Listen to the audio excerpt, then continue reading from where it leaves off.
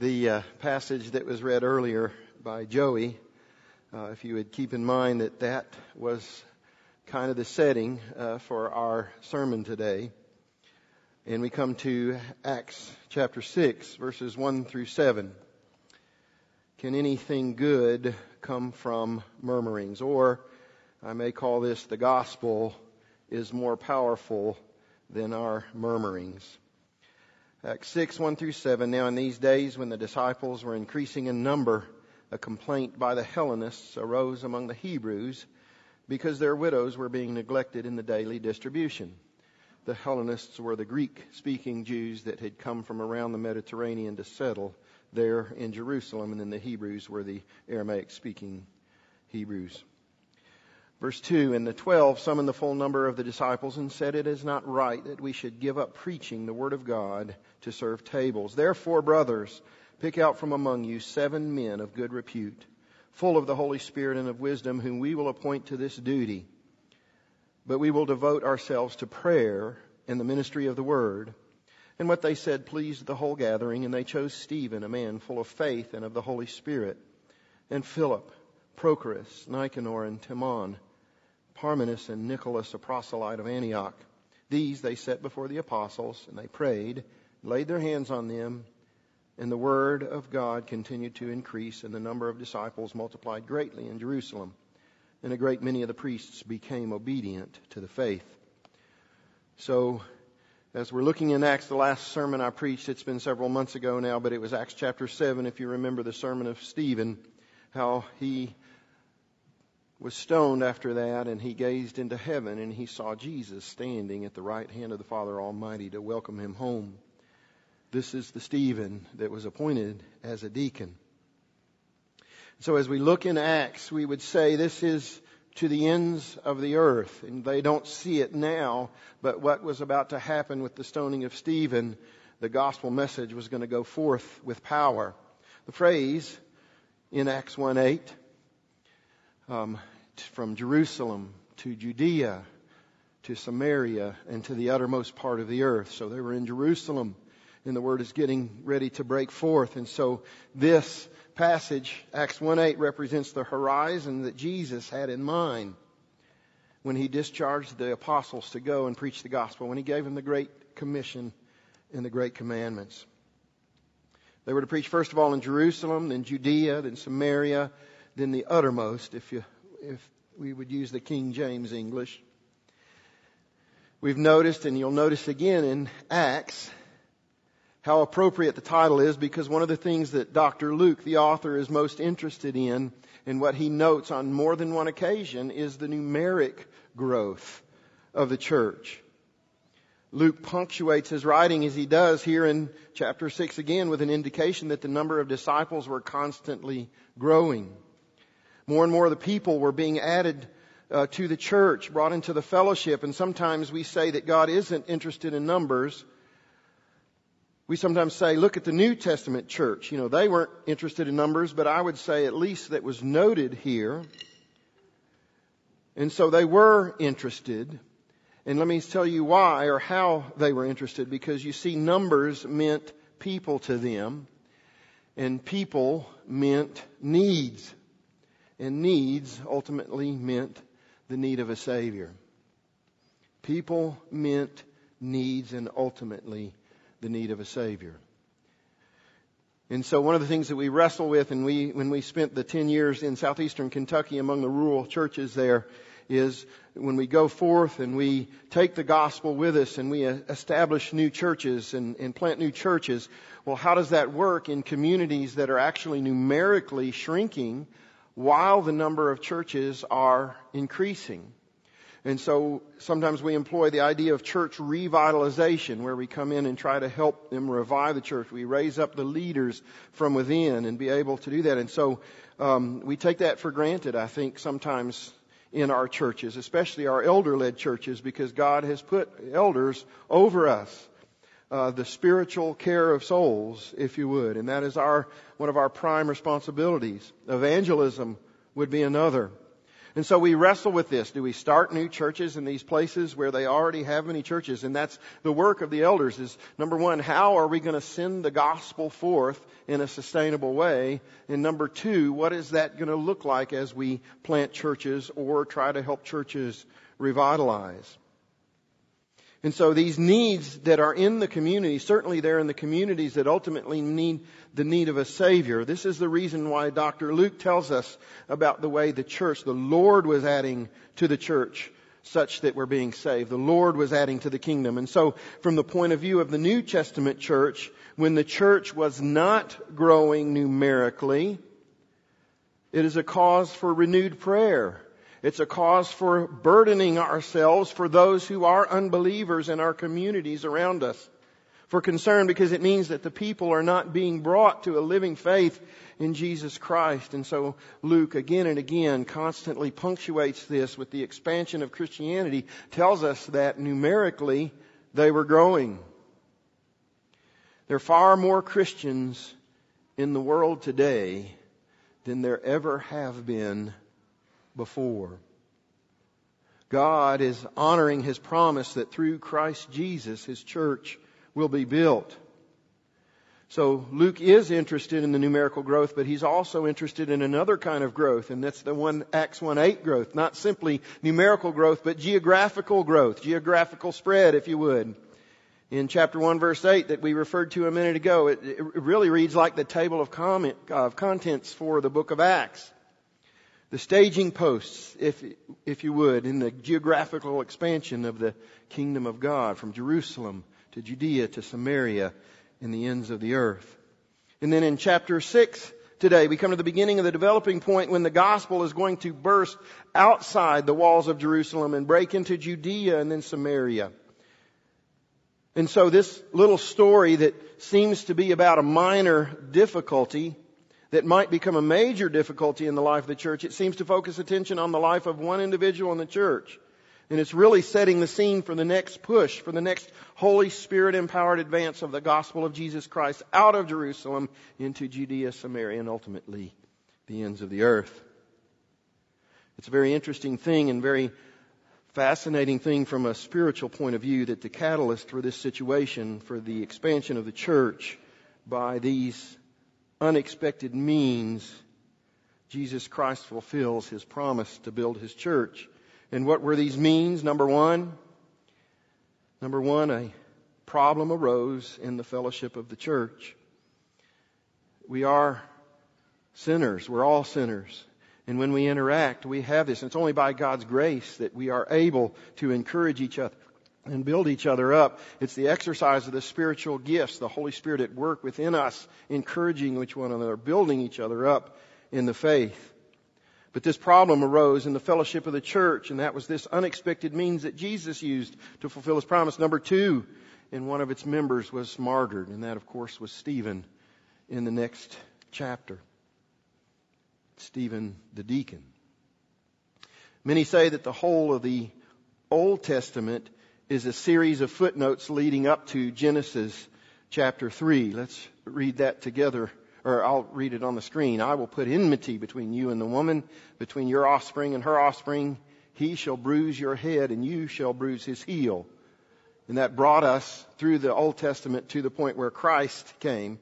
And by that same token, we can say that the whole of the New Testament is a series of footnotes leading up to Matthew chapter 16, verse 18. And Jesus answered him, "Blessed are you, Simon Bar-Jonah, for flesh and blood has not revealed this to you." What had he said? He said, "Jesus, you are the Christ, the Messiah, the Son of the living God."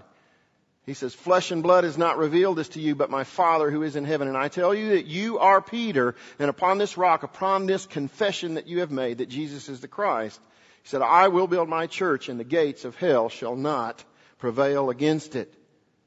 The gates of hell are always defensive. So I say the rest of the New Testament is a series of footnotes to that because of what we find in the rest of the New Testament and here in the Acts. That Christ is building His church, and Satan and hell throws everything it has against Jesus' building program. It's impossible in the light of Jesus' statement here in Matthew 16:18 that it could be any other way. But the advance of Jesus Christ is unstoppable. The building of the church of Jesus Christ will constantly be challenged by the powers of darkness that will seek to destroy it. But from the New Testament point of view, the church is constantly being built in a war zone in enemy-occupied territory. We must not lose sight of it. It's a fascinating thing to notice that before this chapter 6 had ended, the powers of darkness will have gone through these strategies. And here are these strategies. In fact, Satan only has 3 strategies by which he uses to destroy Christ's church. Number 1, it's by persecution. Number 2, it's by the spiritual failure or the hypocrisy of its members from the inside. And number 3, divide and conquer. Get the members to be at one another's throats, and then Satan can just leave us to destroy ourselves. So having tried each of these 3 methods, and in each case Satan having failed, and the result being that the church was even further enlarged and increased, by the end of this chapter, Satan goes back to this first method. That in itself should teach us something, should it not?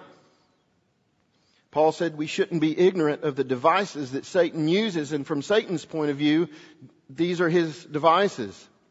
Therefore, I would say to the church of the Most High God, therefore, beloved, be on your guard against these 3 things and recognize that he may use persecution. And if persecution fails, then he may use the law of spirituality and inevitable hypocrisy of its members. And if that is dealt with by the fellowship of God's people, then he will resort to the divide and conquer. Let me just sidetrack for a minute and say the hypocrisy of its members. Have you noticed how many people will be a part of the church for a while, then decide to leave the church because they've fallen into sin or something to that effect, and you go to them and you say, well, we would love to have you back in church. Well, they would counter that, well, I don't want to be a hypocrite. In other words, I don't want to have this sin hanging over me before. But let me say that is the church not the place for hypocrites to be? Were we not all hypocrites at one time or another in our lives, sitting under the teaching and preaching of the gospel of Jesus Christ? Is that not the place for hypocrites to be? So this is a word of the wise this morning, those who are taking in the teaching of Dr. Luke here. And so let's look what he says more particularly here, because he goes on to speak about the tactics of the evil one. We've already spoken about the vast growth, and perhaps upwards of 20,000 people had been added to the church since the day of Pentecost. 20,000 people that were recognizing that Jesus was the Messiah. It was natural then as it is now. Those house churches would have groups of people who naturally and culturally gravitated toward one another. So it was that we're told in verse 1 that here are the house churches where there are Grecian Jews. They've been converted to Christ and they worship together. They were nourished. They were pastored together. These were the Jews who had come from outside of the Holy Land, from outside of Jerusalem, and had wanted to move back to the homeland. Doubtless there were many widows among them, and you remember Rome didn't have social services. Many of the faithful Jews wanted to spend their last days in Jerusalem, even if they hadn't spent the rest of their lives there. So there were these native people whose native language is Aramaic or Hebrew, whose lifestyles were not aligned with the Hellenistic or Greek culture of the rest of the Mediterranean, even though by birth they were Jewish people. But yet these cultures, even among the Jewish people, were very distinctive because of the way they had come to Jerusalem. People who had been brought to faith in Jesus Christ hadn't immediately put off their native cultural baggage any more that you or I would do. It was natural for them to meet with people of like-minded, or in this case, like language. But the fact that they met in these different groupings was natural, and it became a seedbed for division that would be almost demonic. It arose apparently for a very clear reason. There, presumably being so many widows who had come from outside of Jerusalem, there may well have been a disproportionate number of needy widows in the Greek-speaking churches than there were in the Aramaic or Hebrew-speaking churches.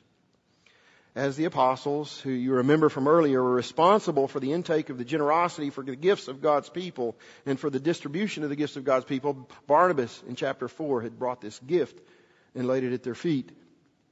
with 20,000 people, presumably several hundred house churches spread out around Jerusalem, different cultures coming together, it would have been very easy not to notice that there simply wasn't enough in the daily distribution of food among these Greek-speaking believers. But if you read the verse carefully, you'll notice that the real problem, the heart of the problem here, was not the question of the amount of food or even the distribution of food. They were tending to those needs. The real problem lay in the murmuring of the hearts of these believers.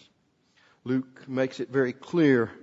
The Grecian Jews among them complained. And notice he didn't say they complained because their widows weren't getting enough food, but they complained against the Hebraic Jews because their widows were being overlooked in the daily distribution of food.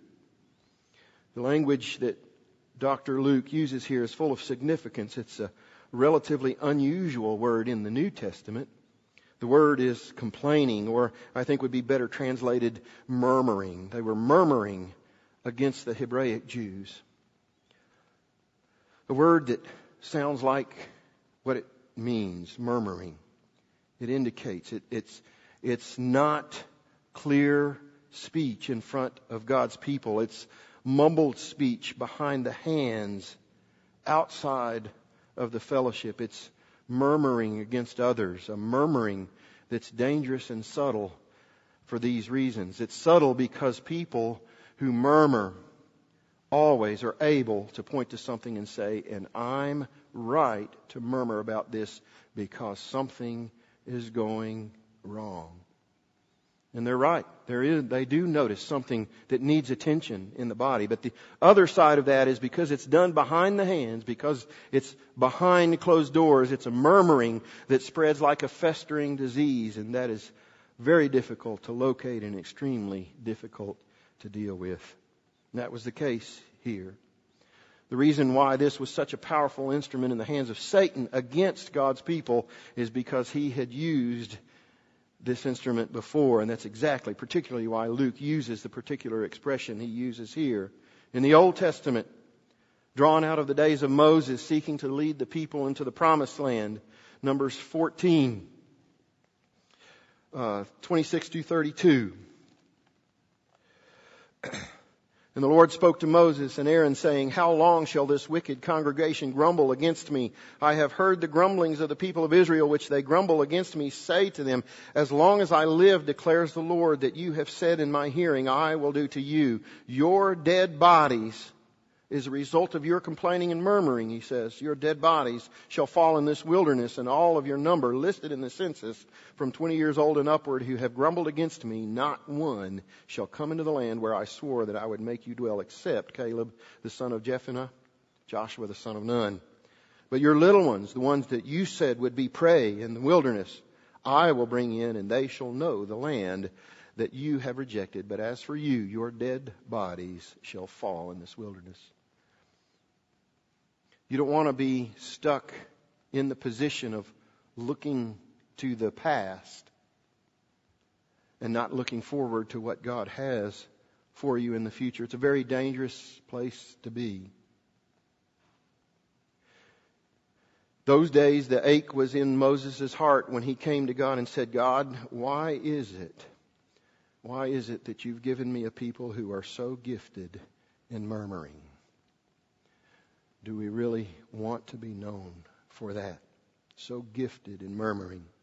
It's interesting to notice if you read through the narrative in Exodus about the wanderings in the wilderness, there was no instrument that was more destructive to the people of God in those 40 years than the instrument of murmuring.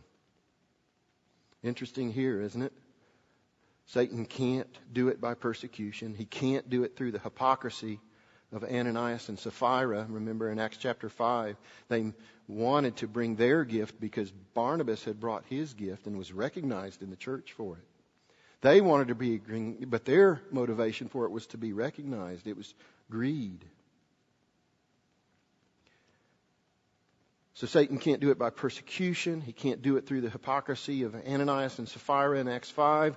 Satan almost always does it through the very simple instrument of causing the people to murmur against each other. And it's that little word against that's the telltale sign about our speech. So when I speak about problems, there may be in the Christian fellowship difficulties. There may be situations, certain groups in the congregation. I have to ask myself, is my language for them or is it against them? If it's against those for whom Christ came from heaven's glory and died on a cruel cross outside of Jerusalem, brothers and sisters, then it's murmuring. It's sinful, it's demonic, and it's destructive. What do you think is the chief instrument that Satan has used to destroy Christian churches? But words of murmuring.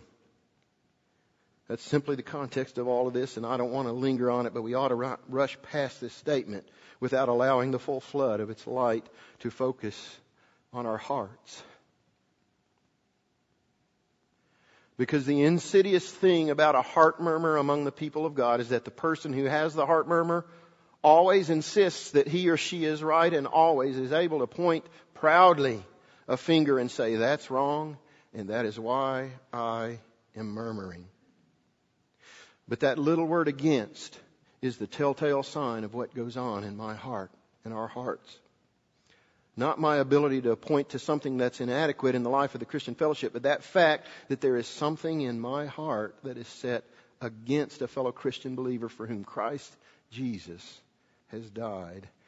Who do I think I am? If my Master came from heaven's glory and died on a cross for this fellow believer, what right in all of God's creation do I have, little me, to set my heart against my brother or sister in Christ? So there was this potential for serious division, because this serious division was in itself very dangerous, very threatening. The murmuring hearts among God's people. An illustration how we get sidetracked so easily. On February 18th, 2001, many of you will recognize the date here in a minute. Many of you will probably be angry with me if you're a Dale Earnhardt fan. But at Daytona International Speedway, the first race of the NASCAR season, there was a racer by the name of Dale Earnhardt who earned a reputation for his style of racing. 7 Winston Cup championships, 76 career wins. Love him or hate him, he knew how to race. But at 5:16 p.m. on February 18th of 2001, he was pronounced dead at Halifax Medical Center from a head-on crash into the wall on the very last lap of Daytona 500. He was only 49 years old. I remember it very well because I was so intent on the race. My favorite was Sterling Marlin, and he had the car to win it that day as well. But you see, Michael Waltrip won that day. Dale Jr. Was ahead of him. So in this last part of the race, there was Michael Waltrip, and then Dale Jr. was number 1 and number 2. On the last lap of the race, Dale Sr. was number 3 in the race. And as they're racing around, at these great speeds, 200 miles an hour, trying to get the edge on the other, there were 2 other drivers, Sterling Marlin and Kenny Schrader. And they were trying to get to that finish line as well. Well, Dale Sr. not only owned the car that he was in, but he owned Dale Jr.'s car, and he owned Michael Waltrip's car as well. And so in his mind, finishing 1, 2, and 3 at the first race of the NASCAR season by all of his cars would be huge in NASCAR history. It'd be nothing like it that had been ever accomplished before. So Dale Earnhardt Sr., changed his style of racing in that last lap, and it cost him his life. You see, what he did was try to hold off Sterling Marlin and Kenny Schrader. And so as he came around, he somehow tangled with Kenny Schrader because of his defensive style of driving, and it was like the pit maneuver that the police do to try to stop people, and it knocked Dale Sr. sideways, and he went just head first into that concrete wall and lost his life. So no matter how good you are at life, you can't live your life running the race by concentrating on what's in your rear view mirror. Philippians chapter 3. Not that I have already obtained this, or am I already perfect, but I press on to make of it my own, because Christ Jesus has made me His own. Brothers, I do not consider that I have made it my own, but one thing I do, forgetting what lies behind and straining forward to what lies ahead, I press on toward the goal for the prize of the upward call of God in Christ Jesus. Let those of us who are mature think this way, and if in anything you think otherwise, God will reveal that surely also to you. So when you look behind, you begin to compare yourself to others and how they are running the race. And many times the murmuring wells up in our hearts to the point that it spills over. Not only does it sour us on the inside, but it spills over to our families. Then our families become sour. And then more and more families in the church become sour. And then the church becomes sour. So I would say, dear ones, let's not focus on what is behind. Let's focus on what is before. Seeing that the gospel goes forth with power from this very pulpit.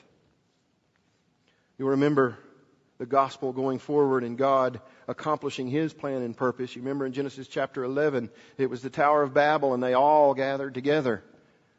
They all gathered together to build this great edifice, to lift themselves up into heaven because they thought more highly of themselves than ought. And you remember God in His triunion said, let us go down and confuse their languages. And by confusing their languages, it made them so angry with each other, it caused them to disperse. So man trying to get to God on his own, God will always disrupt that because man cannot do that.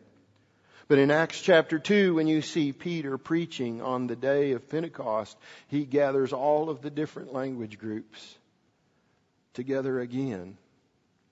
It said every man heard in their own language, and it mentions 13 different language groups that were gathered that day. So God knows what He's doing. And Peter and Christ was reuniting the people of God under the preaching of the Word, no matter what their language was. So Luke moves on, and you'll notice in chapter 6 here, from the seriousness of the division to the apostolic solution. What did they do? This little church in Jerusalem was well on its way to becoming a well-established church. And could we go so far as to compare ourselves to this first century church? And I would say certainly. We see that they had elders. So they did what good elders do. They organized the servants to oversee the daily needs. And of course, I say that tongue in cheek. They did appoint deacons, but that simply means servants. And please notice what their response is.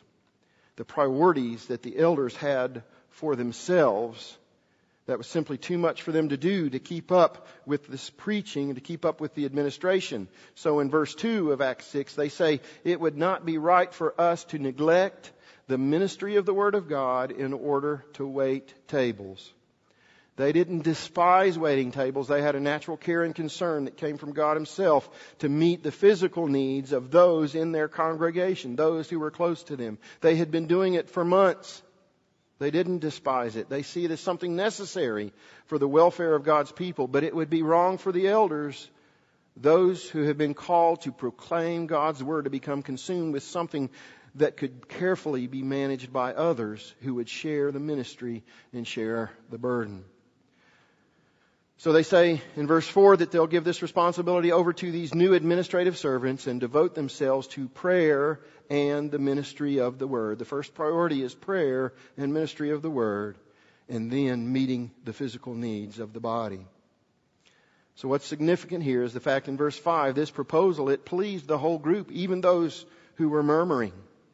And that's the significant thing. The whole Christian church said, you are right.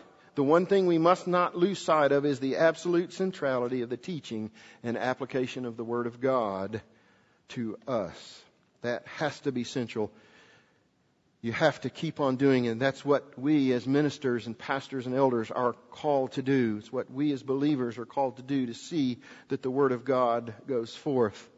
Sometimes I smile at myself when I've been ministering for over a decade in these small, unlikely churches in southeastern Kentucky. I've noticed that in myself and others, and whenever you become a little weary, it's evident that you're struggling because there's so many things to do.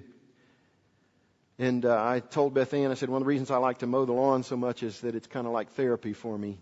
When you work in the church and with people, and so many times you're disappointed because you don't see the fruit you want to see. You go out and mow the lawn, 6 hours later you can stand back and go, every blade of grass just looks so perfect. But I've been struck by the fact that consistently people will say to me and others, could you not shorten the preaching a bit? Or I had someone say to me, could you not use such big words? And so I have to be humble about that. It may say something about me, and I ought to be able to admit it, that we elders should all be able to admit that we may not be the best orators. We have our limitations, but what does this say about the life of the church? And I would submit to you that every church has a spiritual temperature.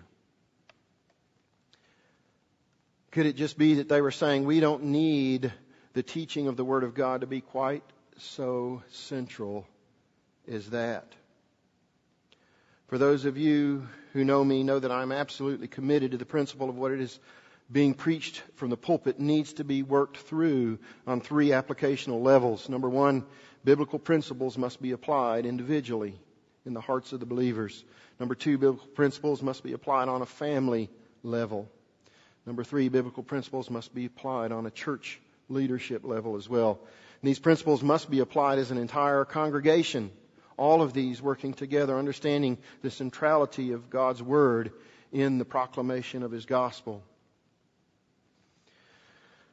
So that's what they did in the days of the New Testament. They met together, they met in smaller groups, they worked through the Word of God, and they were taught from house to house.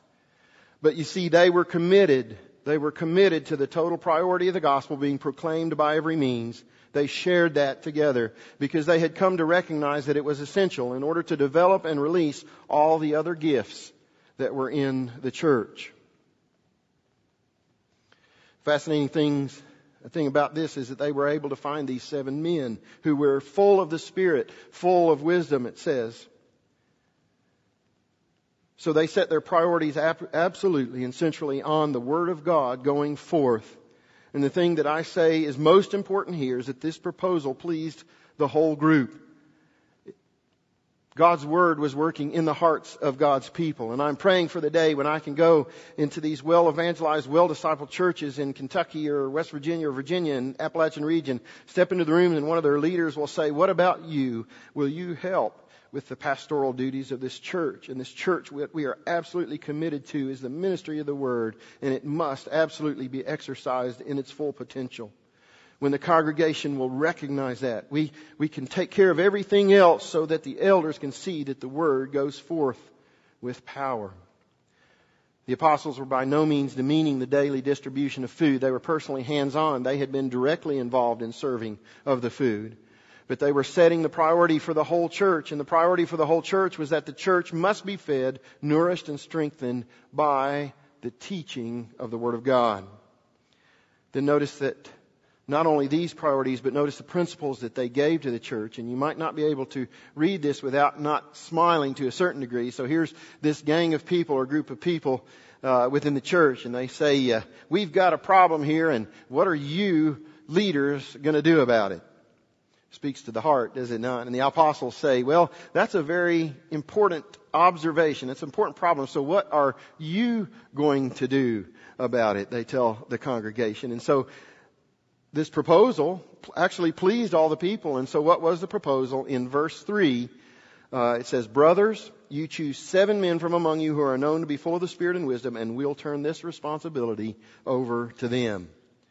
And so you sense that there's wisdom in this, and there's this heart cry when they say, please find us 7 men. We need this, and wonderfully they do this. And so it's important to notice that these men are not appointed simply or exclusively to deal with the distribution of the food. These men become, one of them, Philip, is actually named here. These men become the first evangelists.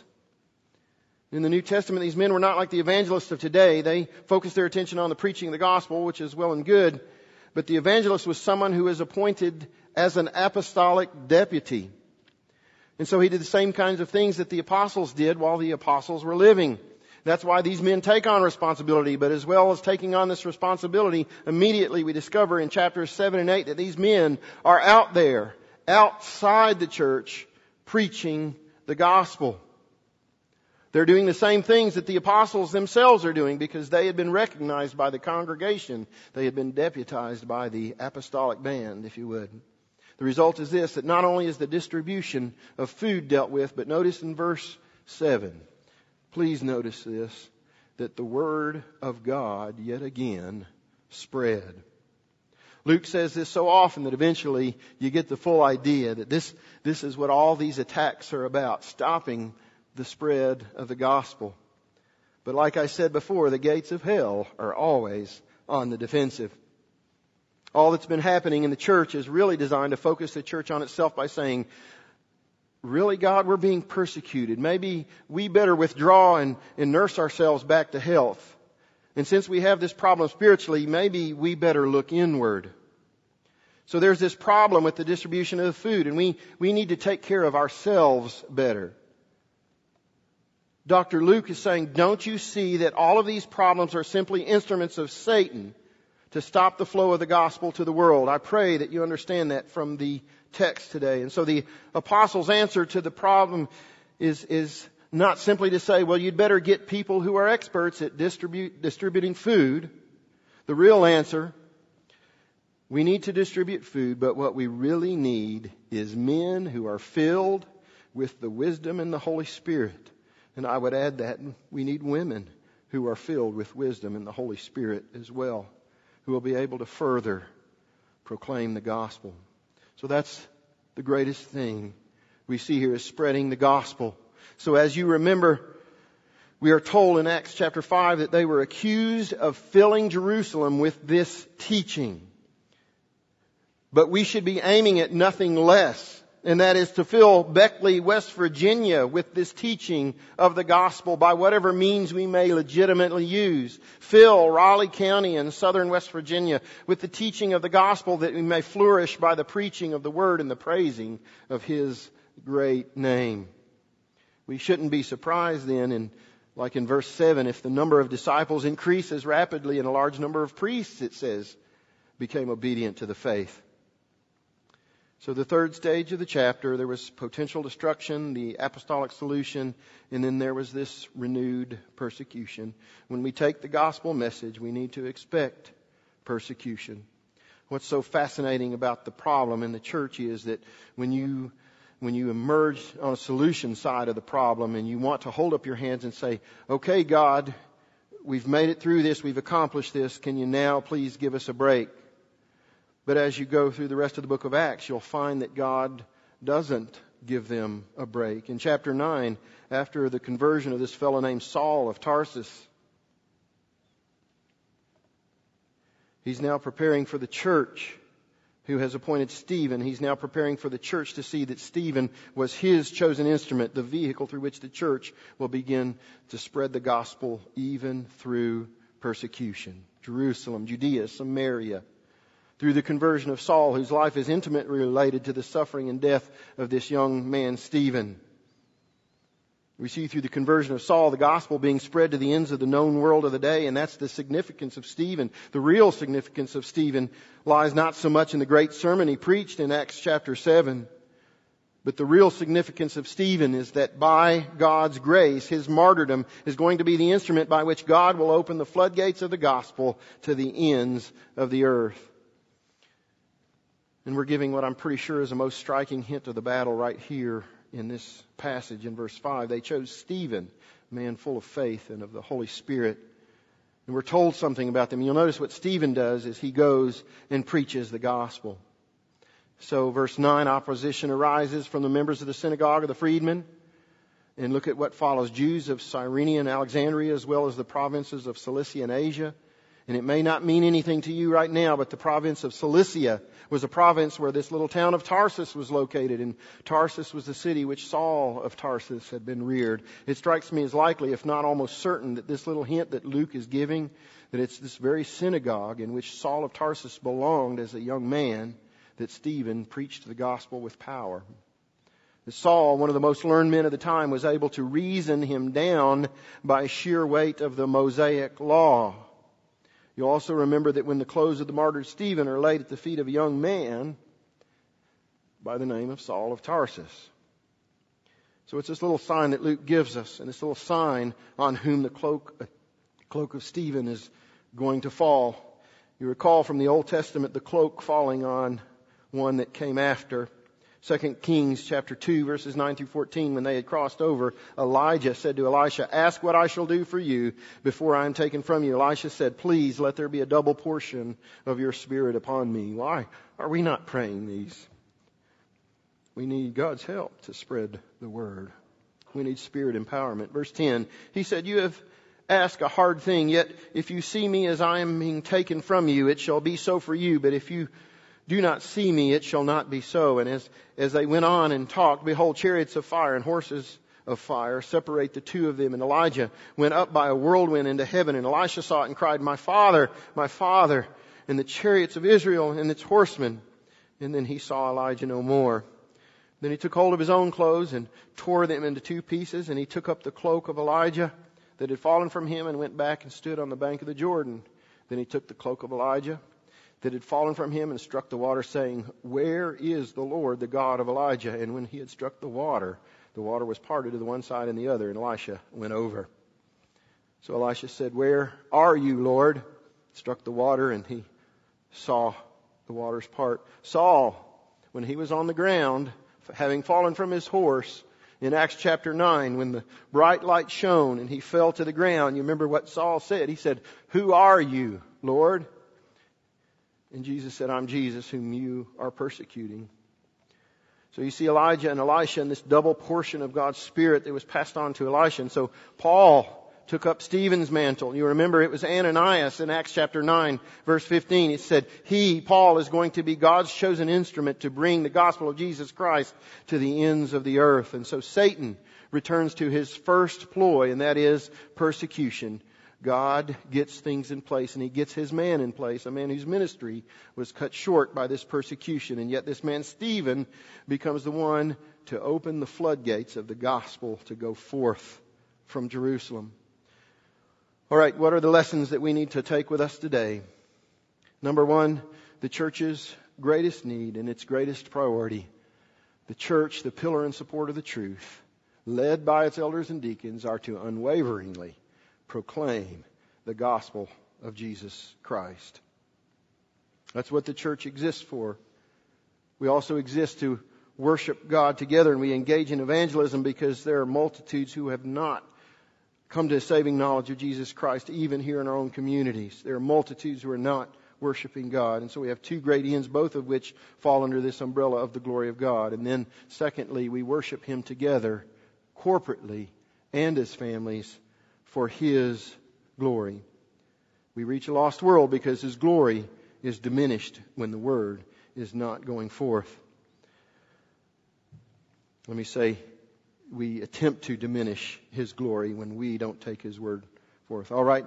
And that's central to the life of the church. The church's pathway to growth is not normally by ease and comfort. The church's pathway to growth, never in the history of the Bible and never in the history of the church has it ever been by ease and comfort. We need to own this, beloved. God, thankfully, will always accomplish His purposes, many times in spite of our murmurings. The church's solution to problems is always to find men and women who are full of the Holy Spirit and wisdom. The church's fruitfulness depends on people who are willing to risk everything, even their own lives, for Christ. So that's how the church grows. And if we want to be a growing church, we need to allow these principles to seep into our flesh, into our bones, into our hearts, and pray that God will make it happen. Let's bow for prayer. Lord, we thank You for the record here in Acts of You working in this young church. They had no models to look to except Your word. They had no power to depend on except Your Spirit. And so, Lord, we pray for ourselves, pray for the members of Daniel's Bible Church, and for the impact of grace upon this church and upon the churches in southern West Virginia. I am not worthy. Pastor Carl, Pastor Justin, Dave, Alderman, Dave Harvey, L.A., Lord, we are not worthy. None of us are worthy to even come before Your throne, but yet you have called us to this ministry, and so may we all be counted faithful to what you have called us to do. We ask all this in Jesus' name. Amen.